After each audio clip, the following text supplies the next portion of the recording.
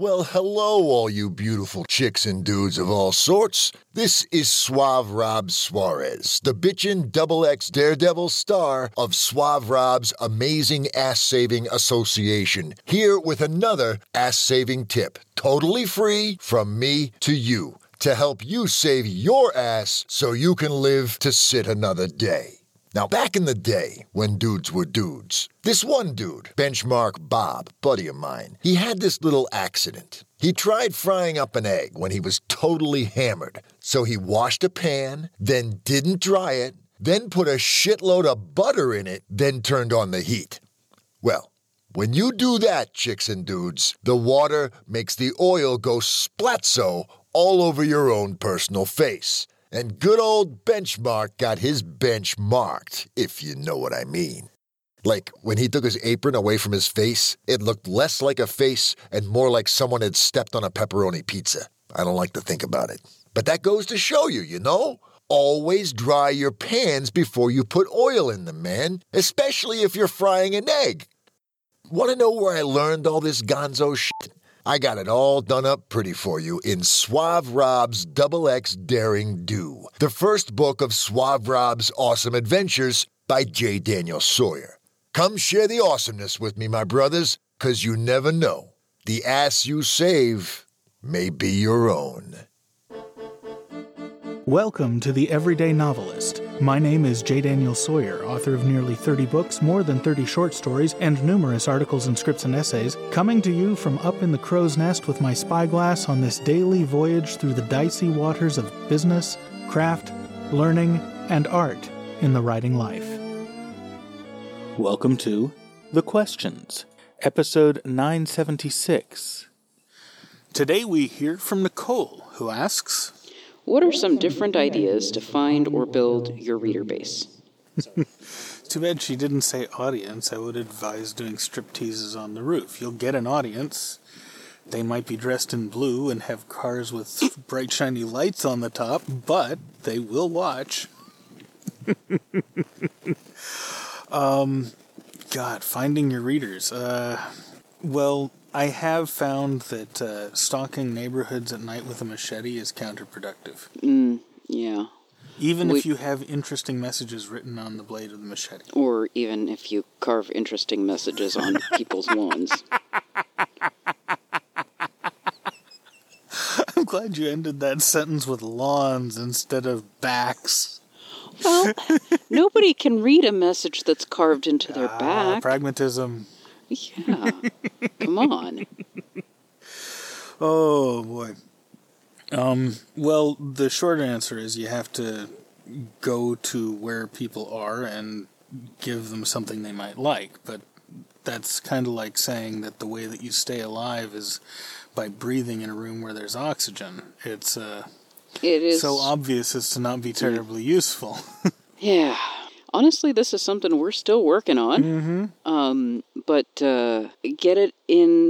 get your work in as many markets as you can, and properly tag and put covers on your books so that your audience can tell what it is that they have. So we've struggled with this one for years, one thing after another. So here's what we've learned as we stumble our way towards something that works. The first thing that happened was I started off podcasting my fiction, and I did really, really well. I got about 25,000 weekly listeners, and then it accumulated more listeners as it stayed up over the years. But, of course, I haven't been feeding the machine, so I expect that when I go back, I'll have probably 500 people who are still subscribed. That was a very easy way, at least at the time I did it, it was a very easy way to get earballs on my fiction. Partly because I caught a wave. There were a lot of people starting to do podcast fiction and doing publicity for the idea of podcast fiction, and so there were a lot of people who were just getting into podcasts who were looking for free audiobooks, and they found them. And I didn't even take advantage of Podiobooks.com or other things like that because I was busy running a business, running my AV production business, and I just didn't have time to do all the stuff to get myself into Podiobooks or some of the other really hopping places, and I still did really, really well. Because I found a place, put myself in front of people that wanted my product. I delivered a very, very good product. Because I was an AV producer, I knew how to make an audiobook sound amazing, and because I was at least a halfway decent writer, I knew how to tell a very good story. And you were one of the few at the time doing full cast. Yep, I was doing full cast, full production, original score, the whole bit, very decadent production values. So that all helped make me stand out from the pack. And of course, the other thing I did is something called fame jacking, which is that as I started to get fans among other podcast fiction writers who were a little further along than I was, I offered them cameos and roles in my podcast. We did a lot of that in almost a circle jerk fashion back then because we all had slightly different audiences, and so by doing this we were able to get exposure to each other's audiences, and it worked very well for all of us involved to one extent or another. But when the when the Kindle store opened up, I did pretty well for a while in there, until I started publishing regularly. And my strategy as an author was that I was going to bounce between series and genres, because I didn't want to grow stale. One of the things I had noticed with writers that I loved ever since I was a kid is those that tended to write one series or one type of story got really stale after a while, and it was just like the sparkle went out of it. It wasn't just that I'd read all this before. It was that the writers, that the prose itself had a quality that felt like the writer was saying, "Oh, I've done all this before, but I know that's what you want, so I've got to go through the motions." I didn't want to do that, and so I made the choice early on to never write two of the same genre or series in a row. Because I figured you build different skills as a writer when you're doing a conversation book versus a thriller, when you're doing science fiction instead of a mystery, when you're doing horror instead of fantasy, when you're doing nonfiction instead of fiction. And so I determined that I was going to bounce around. And that would help me stay fresh as a writer, it would keep me growing, and it would make each book in each series way better than the last. And on that level, it worked. However, I neglected to reckon with the almighty algorithm.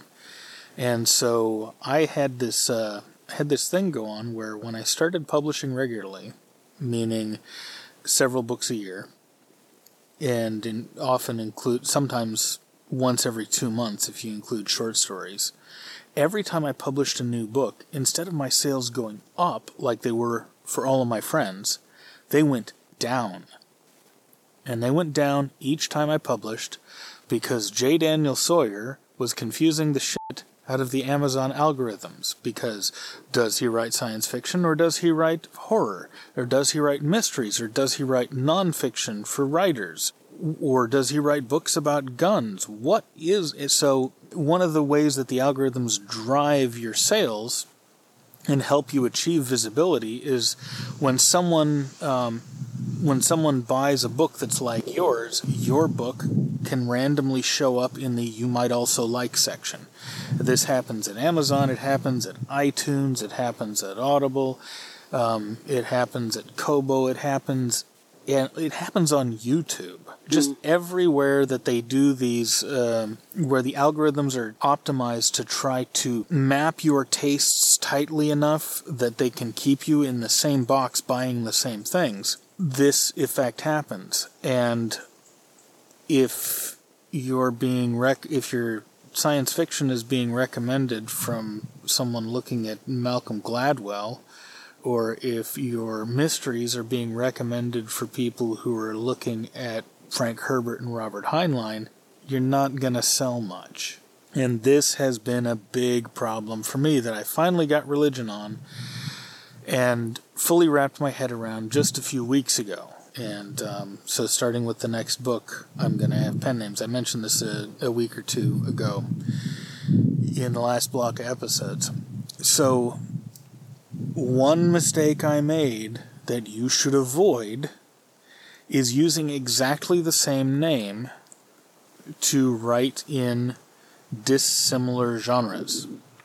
And this doesn't mean that you should write all of your fantasy with 3 different names if you write paranormal and straight up fantasy. Right. So there's a bit of a judgment call here. You want to be using your names. Any given name you only want to use in genres where there's a broad reader base overlap, and that's how you decide how to break them up. The other things you need to do is you need to get the other metadata right. This is something we do a bit better with, but we're still working on.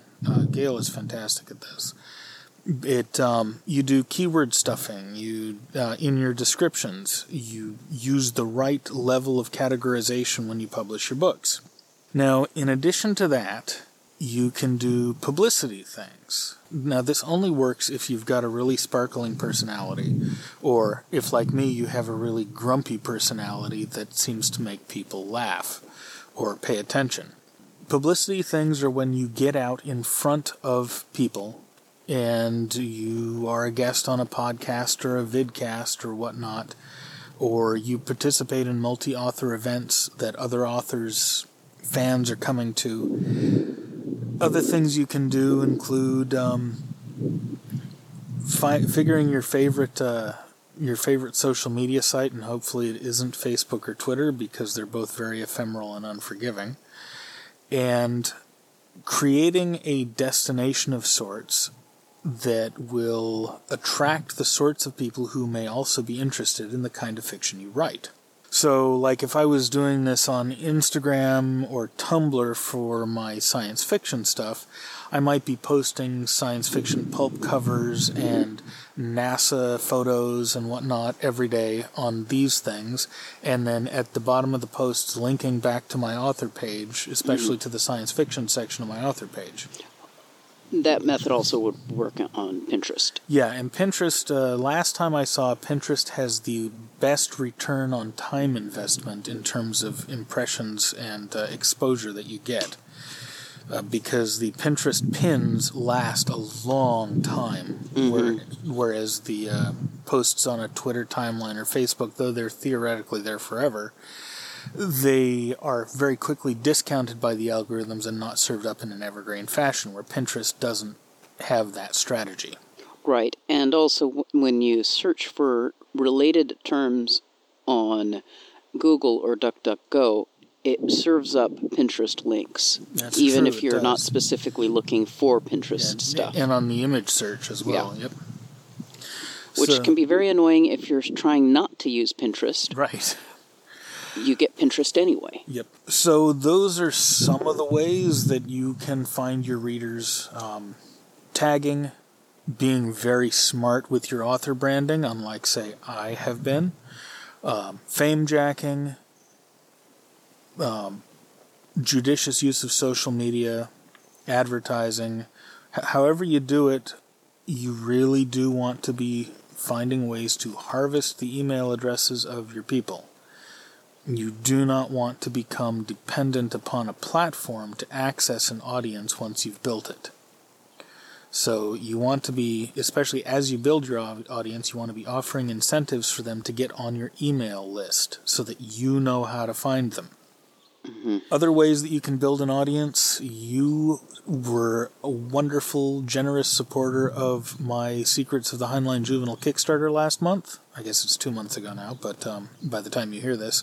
Kickstarters are a way to build an audience. If you are better at sales than marketing, like I am, sales is a high-touch type of situation where there's a conversation of sorts going on, and marketing is more like blasting out into the void. Marketing's like a billboard, and sales is like a cold contact at a coffee shop. If you're better at sales than you are at marketing, as I am, crowdfunding is a really good avenue. Because crowdfunding is for sales. And you can create an event, you can create a sense of occasion and teamwork if you can pitch your stories in such a way that they'll attract people who are like, a new talent, I wonder, and toss a couple of bucks your way. There are people who have built careers this way. And once you get a small audience, you can figure out ways to crowdfund things that have a broader appeal, but that start with your existing audience, you can grow your audience this way. So things like that are also worth keeping a lookout for. And of course, though I don't know anything about it yet, advertising your books, by actually pouring money into them and on some of the ad platforms, BookBub, Amazon ads, whatever. Several listeners to this podcast have sent me private emails talking about the amazing results they've gotten that way, and I've filed them and I'm trying to learn from them, but I'm still a newbie on that, so I can't offer any real advice. Other than try shit and one way to bootstrap this is to try different things and treat them as experiments. Do A/B testing. Right. Different kinds of ads in different platforms. See what you get more response out of. Right. Now, and be warned that your experiments are not going to be scientific. There are too many variables in this kind of a situation for controls to actually work. All you can do is sort of fail in a direction that is less disastrous than the alternative, which makes it a lot more like learning to walk than it does like conducting a double-blind study on a medication. Yeah.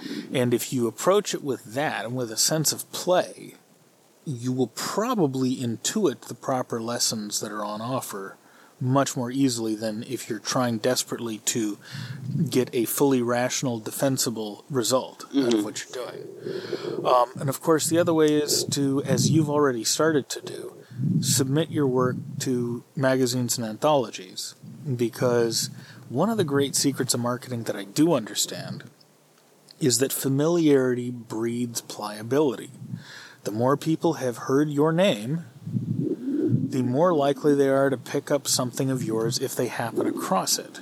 Yes. Even if they don't know anything about it. Just the fact that there's something familiar about it is going to bias them subconsciously towards picking up your thing versus a thing they're not familiar with.